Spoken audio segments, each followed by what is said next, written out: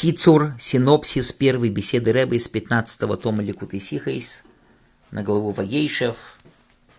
Ребе приводит то, что говорит Медреш, как царь, у которого потерялись жемчужины в прахе, он рыскает в песке, в прахе, находит жемчужину, как только находит жемчужину, выбрасывает в сторону камешки и прах.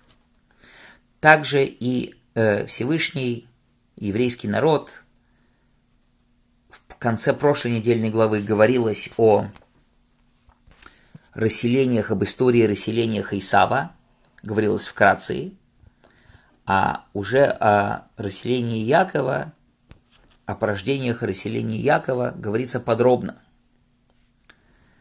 Подробно пишет об этом Тора. Также и здесь, как в этой аллегории, Всевышний как прах говорил о расселениях Эйсава, как только начали говорить о расселениях Якова, жемчужина, выбросили в сторону рассказы о расселениях Эйсава, уже о них не говорим.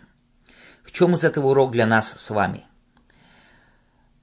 Мы не можем достичь освобождения, пока не находимся, не пребываем в Галуте. Для того, чтобы было дарование Торы, должен был быть сначала спуск в Египет. Для того, чтобы был приход Машиаха, должен быть сначала спуск в Галут и дома. И вот мы спускаемся в Галут и дома, и тут в Галуте и дома зачем мы сюда попадаем? Потому что здесь в песке зарыты жемчужины. Это все искры святости, вся та божественность, которая попала в материальный мир. И нам нужно спуститься в этот материальный мир, в мир и дома, в мир Эйсава, чтобы заниматься с этим материальным миром. И занимаясь этим материальным миром, мы находим жемчужины.